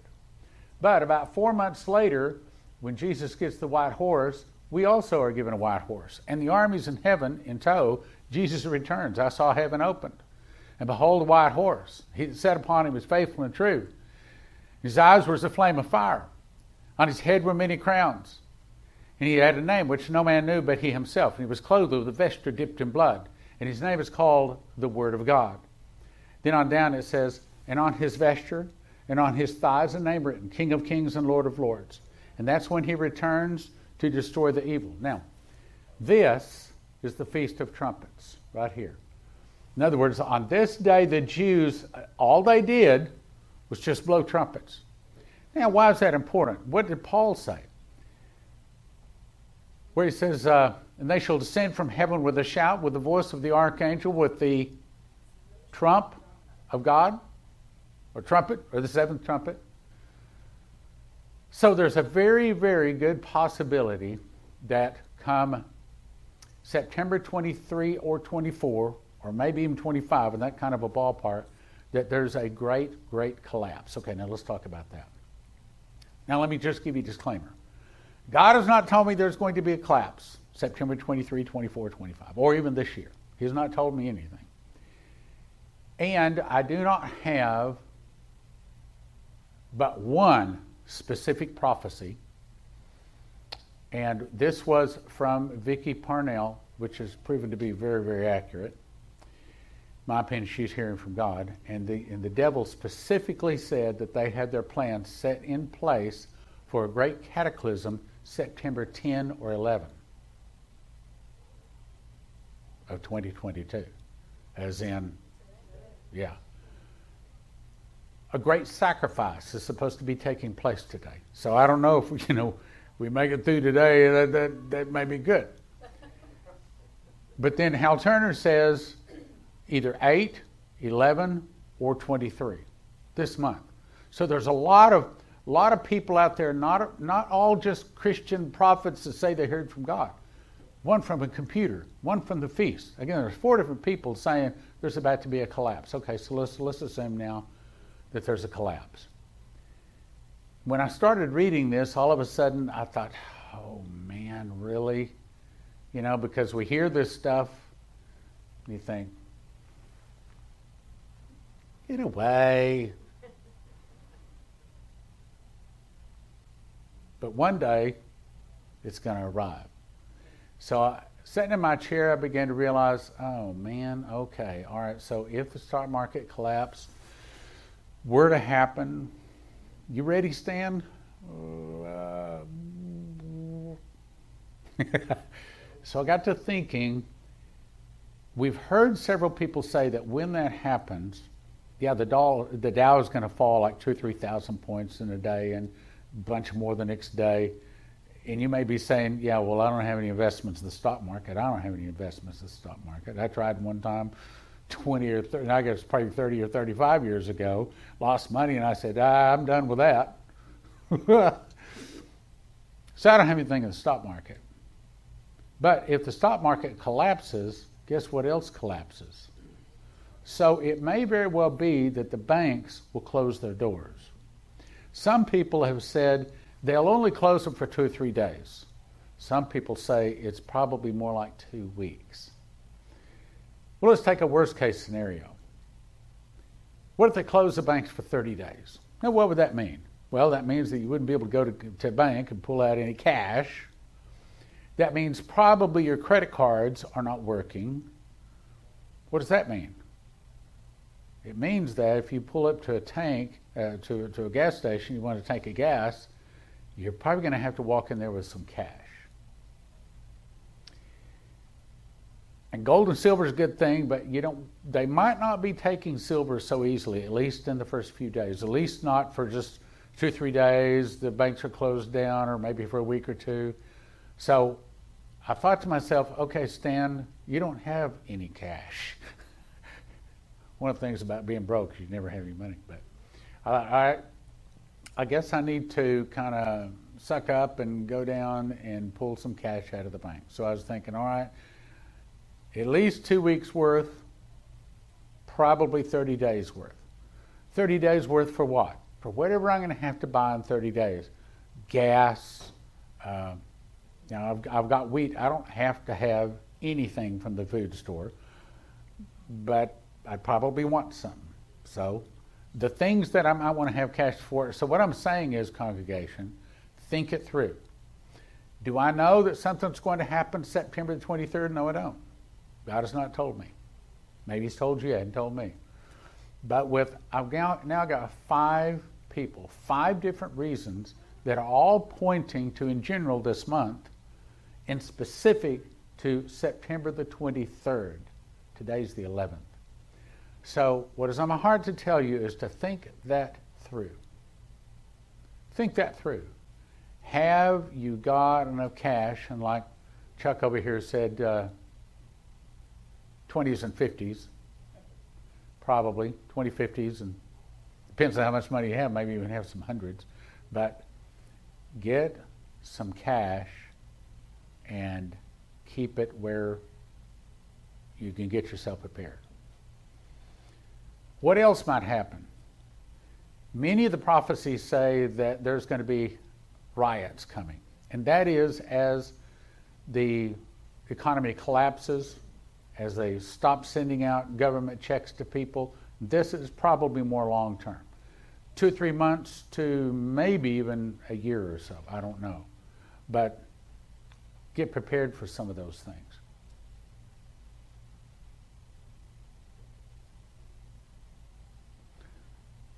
Before I go to the next segment, does somebody have a question? Not used to taking questions. No?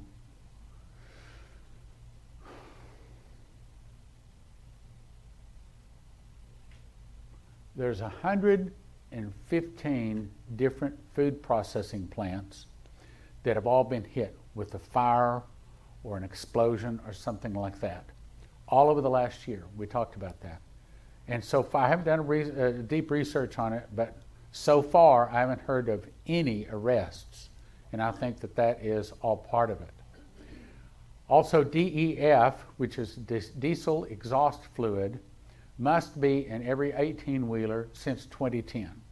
If it's not in there, they don't have it in the right container in the truck, it won't start.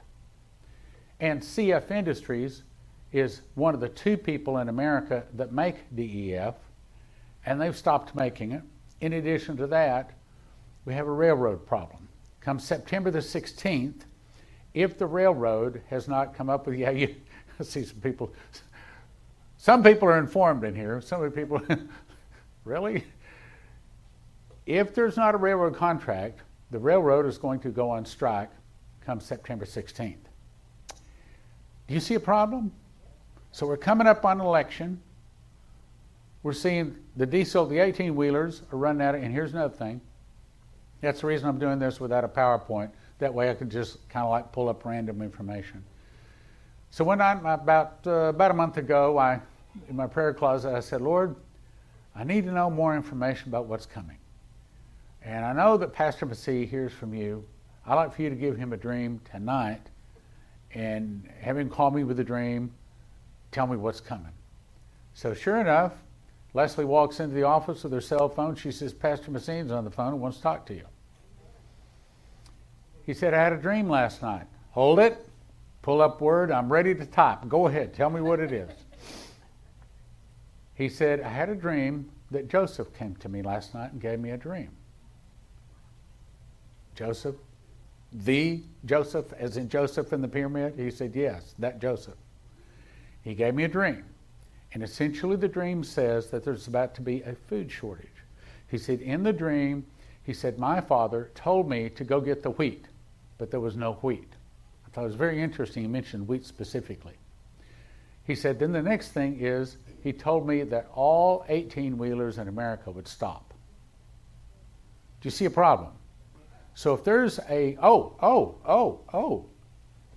UPS is apparently far bigger than the post office these days, and FedEx put together.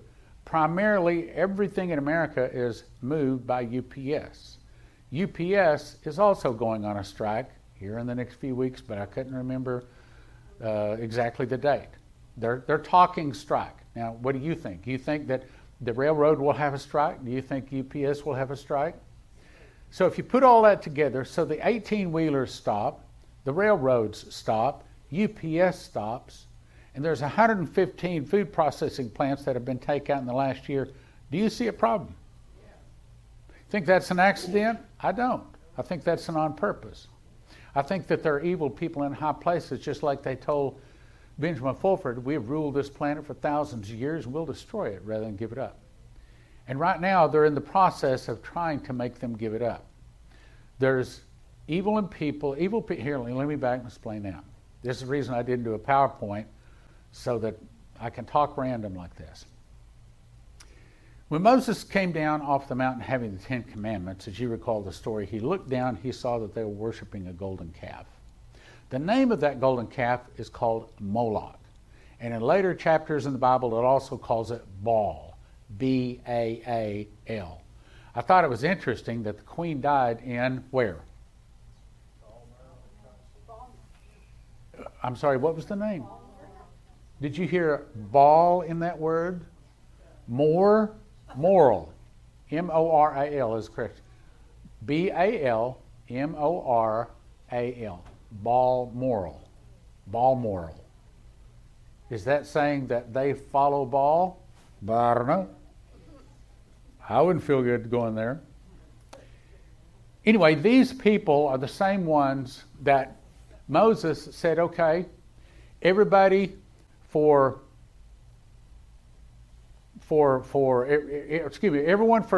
that was for God, come over here. So he told all of the people to take out their swords, go into the tents, and kill all of the people that had been worshiping Baal. That day, the Bible says 3,000 people were killed. So what's so big and bad about worshiping Moloch and Baal? These are the people that believe that, I think that there was a deal made with the devil a long time ago, probably before Joseph and the pyramid. And I believe that Satan came to him and said, tell you what, I will give you money, money, fame, fortune, whatever you want. I'll give you power, let you control the world as long as you give me what I want. And of course they probably said, yeah, sounds good to me. But what do you want? Well, what he wants is pain, torture. He wants to see God's creation that he loves killed, tortured, beaten, molested, child trafficked, and the closer to innocent they are, the better. And this, of course, is all of the abortion going on. And now they're talking about, oh, well, you can even kill the baby up even after they're out of the mom. What is that? It's the Moloch and Baal worshipers. Unfortunately, these are people, Benjamin Fulford said there's about 1 million of them, that rule the world. It's about 1% of the world, but they control and own 99%. They control all of our news. I remember when DJT was on his first campaign, he got up and he was pointing, he says, all these people corrupt. They're lying. They're talking about the media. And of course, I remember when I first saw that, I thought, really? I had some learning to do too. Our media is all controlled by them. To my knowledge, there is not one national Christian radio or TV program that can tell the truth. I'm talking about news. Yeah, we're not a news, well, I don't know, we're kind of newsy now. Corrupt. They own the news, all of the news. They control our food. Every one of the 13 major companies own all of the food. And there's another one where 13 companies own and control all of the communications. Disney, Moloch and Baal worshippers. CNN, Fox News. By the way, how many of you know why do they call it Fox News? Well, I was hoping to see a hand or two go up. What does FOX stand for? I can tell I made it just in time. Okay, here we go. Here's Fox News. A is 1, B, C, D, E, F. That's a 6, right? G, H, I, J, K. No, excuse me, I didn't count it right. Okay. There's 10 of them, 10 names. There's 9. There's not a 0. There's 9 letters. So A, B, C, D, E, F, that's the first F. If you count it out, then the O winds up on another 6. Count another 6 and it comes to an X.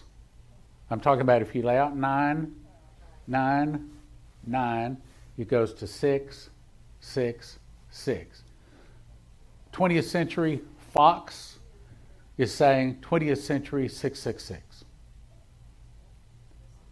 They tell us, but we don't see. They explain, but they don't see. But we don't see. So they own the news, They own our education system, our governments, religion. I mean, Catholic Church, and how many other people in high places within churches that are not Catholic are owned and controlled by them. Because they come to them and say, my understanding is that when a person is elected to be a new president in a nation, someone comes to them and says, here's your account. We just put several $1 million in your account. You can spend it as you want, and we would like for you to join us. If you don't join us, we're going to kill you. So now you got a carrot and stick. You want to get millions of dollars or be dead. And the rumor is that these are the same people that killed JFK. And the rumor is that the United States military service, military intelligence, has been following and watching these people cheat in, I have to look at my word, cheat. Yes. They watched them cheat for many years, that's right. But they couldn't do anything about it. Because in America, the political is above the military. But when DJT came in and he signed the Insurrection Act, I believe that's the correct word, that put the military above the political, and all of a sudden, that gave them the opportunity to start cleaning up. As soon as they said that, because they know who really killed him. And so it's the Moloch and Baal worshipers. That's who's really at the heart of it. And they're really at the heart of most of the evil in the world. So they decided that they're going to do away with them. One of the ways they're going to do away with them is removing their finances. Now, I believe this new digital financial system is, they think that's their attempt to kick out Moloch and Baal out of our financial system. And it is. But just like Hollywood started off good and went corrupt, we're going to see this digital system. It will turn to the mark of the beast system. It will. You mark my word. Now, come back to what I'm talking about. I think in September, based upon what others have said, we are probably looking at a stock market crash and much, much more. Something so cataclysmic, something so big, it might be even bigger than 9/11 in terms of changing the world. And what the prophecy from Vicky Parnell that I just got Friday says that it's going to be a few days, a few weeks, and a few months. In other words, this big financial problem, they're going to make it as uncomfortable as it needs to be until they get what they want. What do they want? They want control of our financial problems again. They want control of everything. They want the presidency. Because, see, America is the world's police officer. And it's been said, as America goes, so goes the world. If America gets a cold, the rest of the world has pneumonia. We kind of are the center of the world. And the Bible puts that this way. The Bible gives us proof of that when it says, and in her was found the blood of prophets and saints and all that dwell upon the earth. Meaning, right here is the nation that God is expecting to hold a standard, to stand up, and to be able to fight and keep the evil away. But Babylon the Great has fallen, has become the habitation of devils, the hole of every foul spirit, and the cage of every unclean and hateful bird. Because she made all nations drink of the wine of the wrath of her fornication, meaning Hollywood and Disney and all these other things, because we have allowed them to put out filth and not just corrupt America, it has gone around the world. I was on a plane heading to, where was it? Turkey. And they put on a movie, and it was an American movie, filthy. I was in Israel, turn on the TV, come on the TV, American movie, filthy. I mean, you know what I'm talking about. We export that to the world. And there followed another angel saying, Babylon is fallen, because she made all nations drink of the wine of the wrath of her fornication. Now what does that mean? When it says wine, it's talking about sin. Fornication is saying that they've fallen away from God. Because she made all nations move away from Christ, that's the reason we're destroyed. There's even Leslie said, the Lord told her that the world as normal is gone. The days of usual is gone. I can recall about midway through DJT's first term, I said to David Phillips, I said, I believe that we are at the height, the apex of human existence, human civilization right now. I believe these are the days when we're going to look back and say, those were the good old days. This is before masks, before mandates. Do you remember the time when you could walk to the airport, pull out your billfold, and pay for a ticket and get on the plane right then? Not tell them your name? Those days are gone, aren't they? See, they track and monitor everything. For example, if you have an iPhone, I know this to be true. I discovered it on somebody sent me an email and said, you got to watch this. Your iPhone tracks, like up to 10, I know, probably even more, tracks all of your major destinations. Like, for example, I'll tell you, every Tuesday and Thursday afternoon, at about 4:30, I arrive at the racquetball place to play racquetball. That's logged in. So if they want to find Stan, I park probably within that far of the same tire print as I did the last time I was there. I park in the same place, and you do too. You do the same thing, right? If they want to find us with our cell phones, now right now we say, well, I don't have to have a cell phone. But when that cell phone is what you buy and sell with, yes, you do, if you want to buy and sell. Buy or sell. So apparently what is about to happen, we're about to see a major financial crash. Again, if it doesn't happen, praise God. We're praying that it won't. Matter of fact, that's why I'm calling people to come to the Solemn September Assembly. Saturday, September 24th, right here. It starts at 9:30. We're going to be blowing trumpets at 9:32. Why 9:32? Because that's the time that the sun sets in Israel, and that is the start of the Feast of Trumpets. Why blow a trumpet? Because a trumpet is a declaration of war. It starts the Feast of Trumpets. The Feast of Trumpets is the day that the tribulation starts, and it's the day that the tribulation ends. Now, let's talk about that. Revelation 6:1 tells us what happens when the tribulation starts. I was talking to a friend of mine yesterday. He called me. He said, I think the tribulation is about to start this year. And I said, yeah, I know. I understand. I've thought the same thing. But I said, I'll give you a scripture why it probably is not going to start then. Yeah, tell me. I said, remember where it says, in those days shall men seek death and shall not find it, and shall desire to die, and death shall flee from them. To me, that's a picture of that. The average person on the street has somehow acquired eternal life in this body. Someone sent me a dream that they had a dream that people would actually jump into the ocean and keep swimming down and swimming down and swimming down, swimming down, swimming down, and still couldn't drown, still couldn't kill themselves.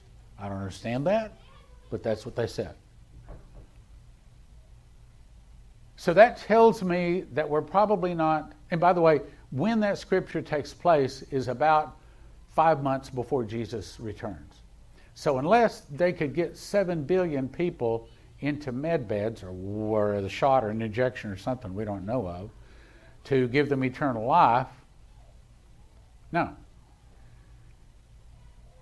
Revelation 6:1 says, and I saw when the Lamb opened one of the seals, and I heard as it were the noise of thunder. Now, Kim Peters said he had a dream. He's gone to be with the Lord now. I guess it was probably 45 years ago when he was called to be a prophet. And he said, I lived through the first 3.5 years of the tribulation until his head was cut off. He tells you all of that story. He said, but it all started when there was a horn honk. He said it sounded like a 1970s car horn. It was loud, it was long, and every ear on the earth heard it. At that same time, there were some graves. He said, I could look around the globe through the Spirit. There were some, not all, but some graves that exploded open. He said, I'm talking about, I saw dirt literally fly in the air, as if there was an explosive device in the coffin. Then I saw people walking around that hole in the ground, and they all had on the same white glowing garment. He said, looks kind of like a choir robe, except for it had a real big cloak around it. They all had the same one, and he said, and they shone brighter than the sun. He said, I did not see them float up in the air. He said, they just walked around for a few minutes and then gone. He said, I did not see anybody in flesh and blood go anywhere. No pre-trib rapture. If the tribulation is going to start this year, if it is, and right now I don't think it is, but if it is, it could be Saturday 24th at about 10:32, we're in here blowing a trumpet, and all of a sudden we're not the only one blowing a trumpet. All of a sudden we're hearing a trumpet like we've never heard. And everybody in the whole world hears that trumpet. He said after that happened, he said all the electronics on the whole globe went off for about 2 weeks. He said then they slowly started coming on. Now, why would the electronics go off? Well, yes, it's some kind of an energy that affected them. Do you think the energy of millions of people resurrecting out of graves might be something that would cause the electronics to go off? I know what you're thinking. This is the most unusual sermon I've ever heard in my life. You like it? Well, this is what you get with somebody that does prophecy for their whole life. Okay. Now, here's the point. What God wanted me to tell you is that, yes, this is coming. But, yes, He is going to be there.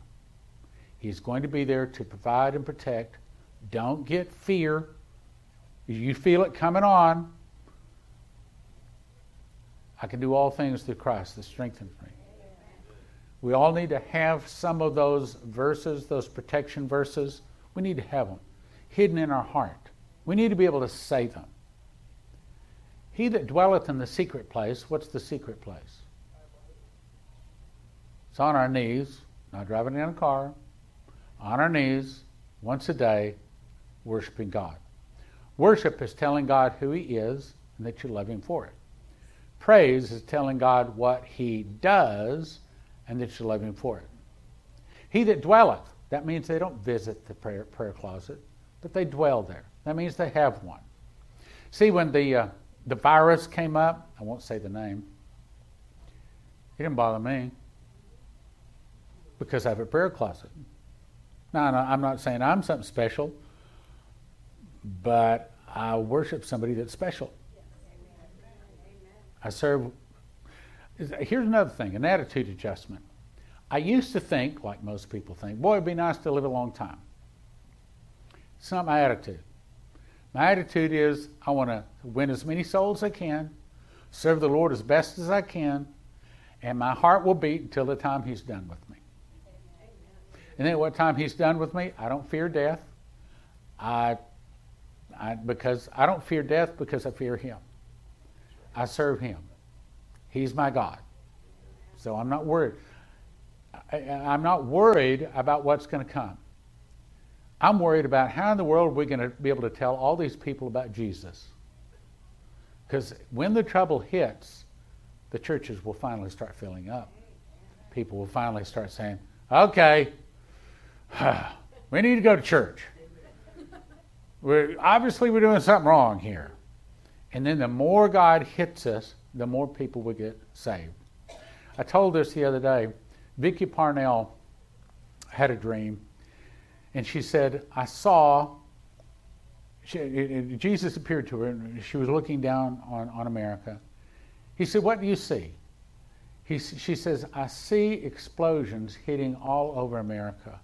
Giant explosions. I see fire. I see people screaming. I see total destruction. What else do you see? Look again. What else do you see? She said, then I see total blackness. All the electricity's off. The whole nation is totally black. He said, keep watching. Now what do you see? She said, and then I saw a little light. And then there was another little light, and another little light, another little light, another little light. For long, there was a lot of lights. And he said, what you're seeing is my great love for this nation. What? See, because those lights represented people that were getting saved. How many of us right here in the room received Jesus at a particular low point, either mentally, emotionally, or spiritually, or financially, or something? Yeah, okay. Trouble is the way God gets our attention. Now, the point I'm trying to say is there's a high probability that these things we've talked about for a long time are about to hit on, about, or around the 24th of this month. And when they do, we're going to be prepared. We have a little cash. We've got a little water filter. We've got a little water saved up. We've got some extra food. Some of us have a lot of food. Some of us have lots and lots and warehouses of food. I think he said he has 58 Pro Boxes now. Oh, 88. Okay, so let me explain what Joseph Kitchen has stored up for people. A Pro Box is about 4 foot by 4 foot by 6 foot. It holds 2,500 pounds. That's about the weight of a car. 2,500 pounds of wheat. They've got 88 of them stored up in the warehouse. Has God taken care of us? Yes. If you don't have a Berkey water filter, most places are out of them. Guess what? Prophecy Club has them. And I'm not trying to make a buck. I'm not trying to sell you. I'm trying to tell you, even Leslie prophesied that there's going to be poison put in the water. We're about to go into some really challenging times, but here's the point. We're ready. We've been talking about this for a long time. And there's someone listening to me and hasn't heard this stuff. Wow, okay, we haven't been around here very long. This is not bad news. It's not something to get scared about. Yes, we want to move and get prepared as best we can. The Lord told Leslie, tell people that they should prepare.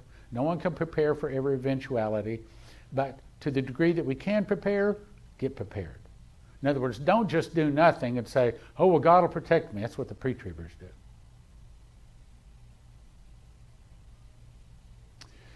Dear Heavenly Father, we ask that you would help us to get prepared, and that when the trouble does arrive, be it September 23 or 4 or 5, whatever it is, or another time, when the trouble arrives, that we won't let that fear in. That instead we would move to get ready to be a soul winner. You would lay in our heart if there's scriptures that we need to learn or memorize.